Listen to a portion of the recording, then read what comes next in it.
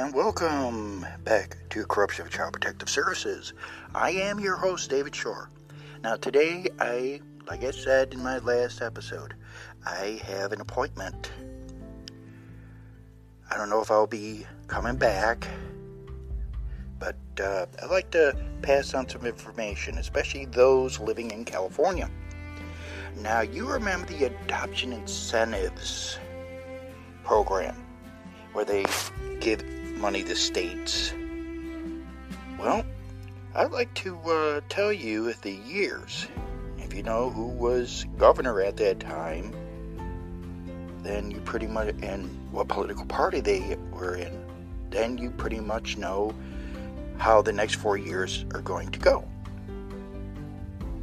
Now, in California, now I have the information right here. In California alone, in 1998, they paid out $3,916,000. Now this is through CPS gets this. In 99, it jumped to $11,698,000. In 2000, it went up to $12,434,000. In 2001, it dropped to $4,388,000.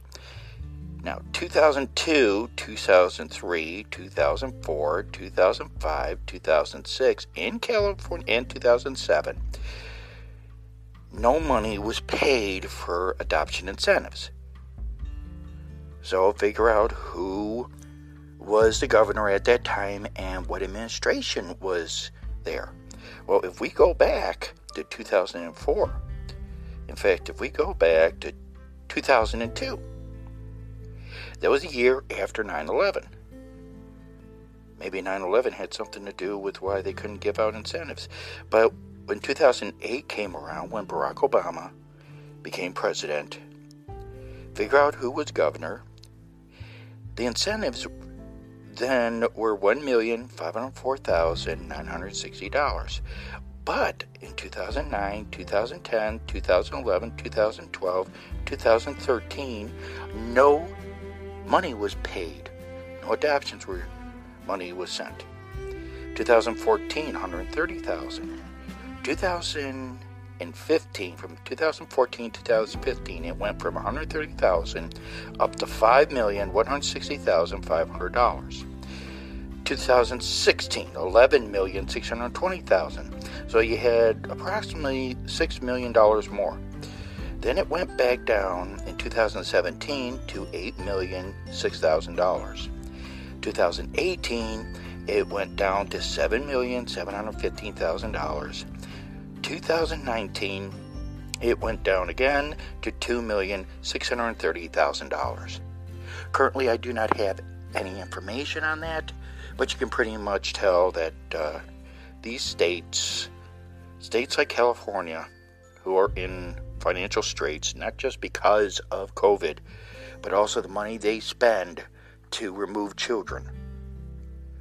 Those of you that think, oh no, they don't get bonuses, especially CPS social workers, then how do you explain giving incentives to adopt children out? Remember, the state of Indiana for 2019, last year, they got a bonus for 2019 for adopting the most children out. I didn't know kidnapping children, sex trafficking, things like that.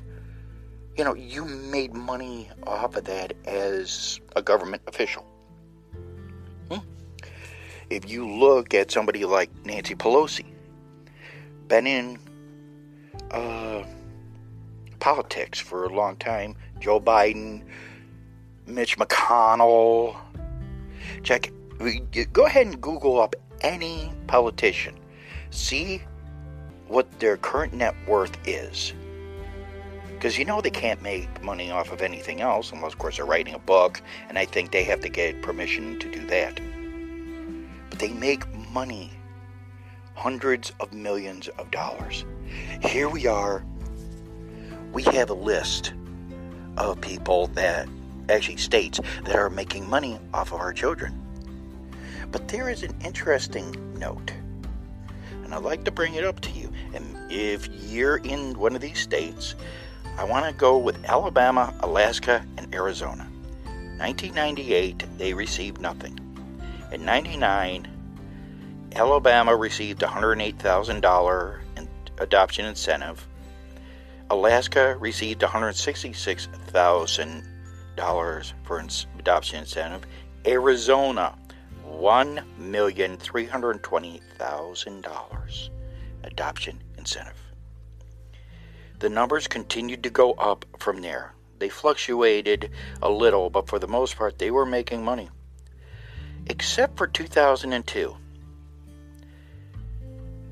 For some reason, 2002, a year after that, nobody was making any money. You mean to tell me they weren't taking kids? I continue looking, and if you look, and it's called the Adoption and Legal Guardianship Incentive Payment Program. And in earning history, listen to this, they call it the earning history by state for years 1998 to 2019, fiscal years. Go ahead and check it out. You see, it doesn't matter who's in the White House, unless, of course, they're giving out money. Now, why the Trump administration would give $5 million to the state of Indiana for 2,406 children, even though they say 2,489, I still want to know where those other 86 children went to. They give them $5 million for that, on top of the $2 million or more that they gave them. Boy, oh boy. And then those same politicians who I mentioned last time. But hey, those politicians, Republican, Democrat, more Republican than Democrat if you ask me, at least the way the story went. Looks like, as people would say, they can't keep it in their pants. I mean, come on. When you reach a pinnacle, a certain level, you mean to tell me that because you've been in politics or something, you just get in there, you think because of, who you are or who your family is, or maybe your ethnic background or whatever, you seem to think that you're entitled. Yet CPS, if you don't make a certain amount of money, they start taking your kids. They use anything. They use exigent circumstances. I've been going over the laws again. And I'll tell you, I don't know,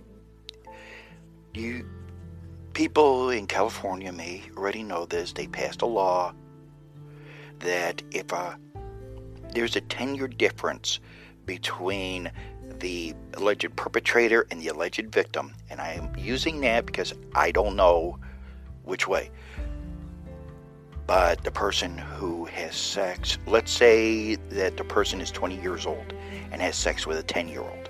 According to that, I'll have to reread it, but they basically can get a slap on the wrist and say, don't do it again. Now, here in Indiana, we have the Romeo and Juliet law.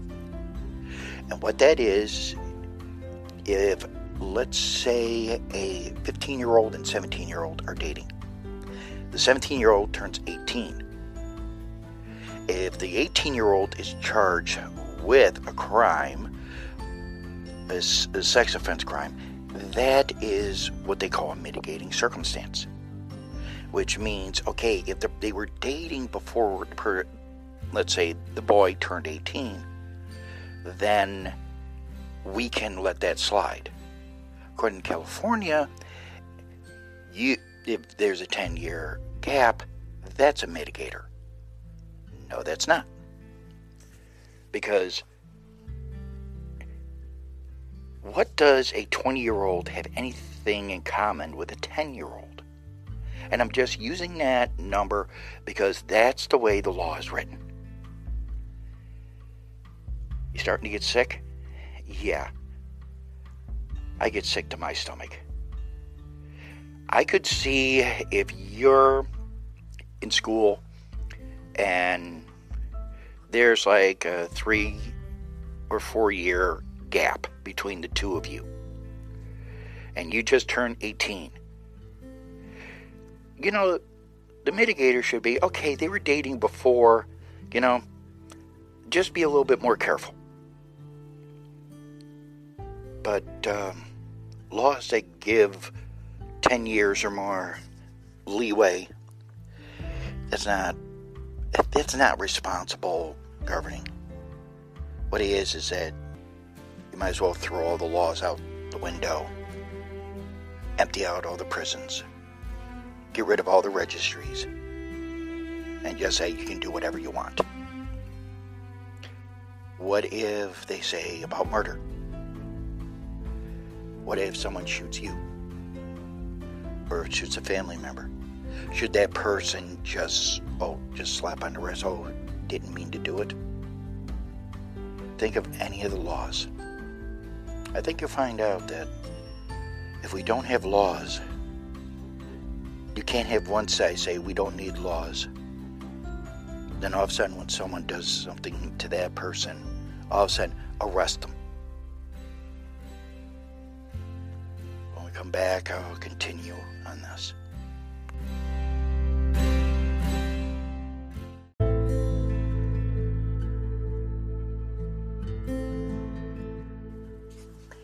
And we're back. I was, during the break, I was thinking, and I believe I have said this before, that Child Protective Services is only administrative. It's not a law enforcement agency.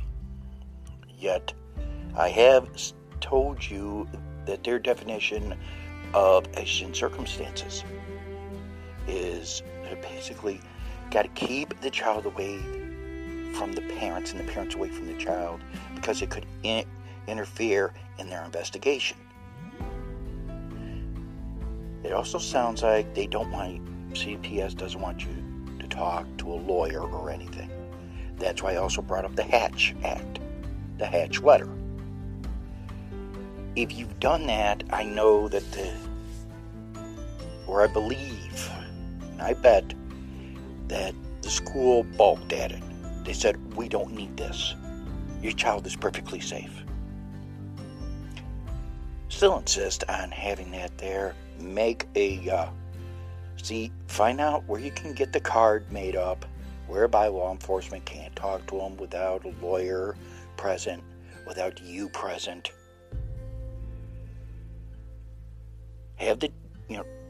Work with your child. If you were grown up and told not to talk to strangers, then if you remember the term playing deaf and dumb, maybe the child should just be told, hey, don't say anything. If they try to talk to you and they don't let you call us, when you get home, we won't get mad at you or anything. We'll just contact a lawyer. Now, if someone says, hey, CPS is investigating you, immediately get on the phone and talk to a lawyer. Don't talk to CPS. Don't talk to law enforcement. I mean, I've heard several law enforcement officers saying you do not have to talk to them. You don't have to let them in your home without a warrant or a court order. If you're driving down the road, if they pull you over, if they ask for your identification, I know there are people who say you don't have to do it. You have the right to ask, why am I being pulled over? If they will not, and also, since it's in your vehicle, you have the right to film what's going on. Use it in a court of law. In other words, record everything. Make sure that you are using this. Now, For the law enforcement officers that don't want to be videotaped, the CPS, it doesn't want to be videotaped, they have something to hide. They really do. Why don't they want to be filmed? Because if they're doing something wrong, if they don't want to be filmed, recorded, then that means they are doing something wrong. If it's just something simple, like they want to talk to you, then you can always talk to them after you talk to your lawyer, and you do it at their offices or at a neutral place, maybe the lawyer's office. But always consult a lawyer. Don't say anything. Don't volunteer shit. Don't volunteer your name unless they need verification. It says, are you John Smith? Now, some people will say, may I ask what this is in reference to? They may say, well, we need to talk to John Smith about, we're investigating something. Say, well, I need to talk to my lawyer first. We can speak when my lawyer is present. Now, are you in trouble for not giving your name? I am going to say right now, consult a lawyer on this. Because it's a very fine line. It's very tricky. Some sources will say, online sources will say yes, others will say no. Talk to a lawyer. Find out what the lawyer has to say. If the lawyer says, hey, look, if they ask for your name and stuff, then just follow whatever advice your lawyer gives. But be careful. And remember the read technique. Remember what they'll do. They'll do everything except listen to your side of the story. So, and the only reason why I'm bringing this out again is because this whole thing going on in Washington, everything starts in Washington, D.C. The laws, you name it. If you are in Washington, D.C. or in other states where the National Guard have shown up or the military has shown up, do your research. Find out why they're there. If you're getting conflicting stories, then use your best judgment. Keep your family close. Do whatever you have to keep your family together. If they have a court order or a warrant, contact your lawyer. If you don't have a lawyer, get one. Whatever you have to say it to the lawyer. Do not say it to law enforcement. They come, you say, can I see the warrant? Or can I see the court order? They show it. Say, I will give this to my lawyer. If CPS says I have to take the children, then that's a whole another ball of wax. That's a can of worms that I know a lot of you don't want to be facing. Due to COVID, some states are already talking, and I've mentioned this before, that if the bills get passed, if it becomes law, that they can come in if they suspect you're asymptomatic for COVID-19. They can take your children under a health risk. They'll call it exigent circumstances, yet that's not the definition. I mean, the Constitution clearly states that states shall not pass or enforce any laws that infringes on the privileges and immunities of its citizens. So, as I go to this appointment, I will say this.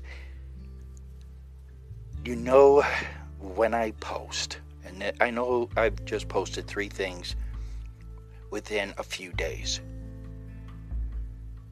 but I do want to get this out. if you do not hear another posting for 2 weeks, use the information I have, use it against them. I'm here in South Bend, Indiana, so chances are I'll be in the St. Joseph County Jail if you don't hear from me. If I return after my appointment today, I will post yet another video. Yeah, right. I'll post another recording. You know what I mean. It's early in the morning, please. So, I will say this to all the countries, especially the two newest ones, Poland and Mexico. Thank you very much for listening. I was always told for years that by using a personal touch, by giving out the information that the other podcasts on this subject do not touch. They touch about, this family got, ripped apart by here, ripped apart by there. CPS did this illegally. I hope by using just Indiana's laws and showing the things that's going on around the world, the international laws, things like that, my hope is that it will help you, give you incentive, give you the courage and the confidence to fight against an agency that since 1601 has been oppressing and abusing their authority. First, because the Queen of England at that time, Queen Elizabeth, thought it was a good idea, and the Parliament went along with it. Oh, yes, sounds good. But we know that it tears families apart. Those in the UK and Your Royal Highness, if you're listening to this, and Boris Johnson, if you're listening to this, or any of your people, I may not be around, but my listeners are, and they're getting sick and tired. They're not going to take it anymore. They're doing whatever they have to defend their families. And for you, my loyal listeners, thank you. You give me the courage and the strength to continue on, even when I see what's going on out there. But when I hear more and more countries slowly are listening, I'm hoping that you're all taking action. Because after all, God blessed you with the children, not the royal family, not the governments of the world, not the Vatican. By the way, those around the Vatican and Italy, if you know anyone there, let's just say that they're having their lights out and have another punishment. There's an old saying, punishment is fitting the crime. So, I will post another episode after my appointment. And then I'll really go into the reason why I have these appointments with law enforcement. Hopefully you'll still be listening. This is David Shore for Corruption of Child Protective Services. May God watch over you. May you continue fighting. And may we all meet up and our governments are the servants of us instead of the other way around.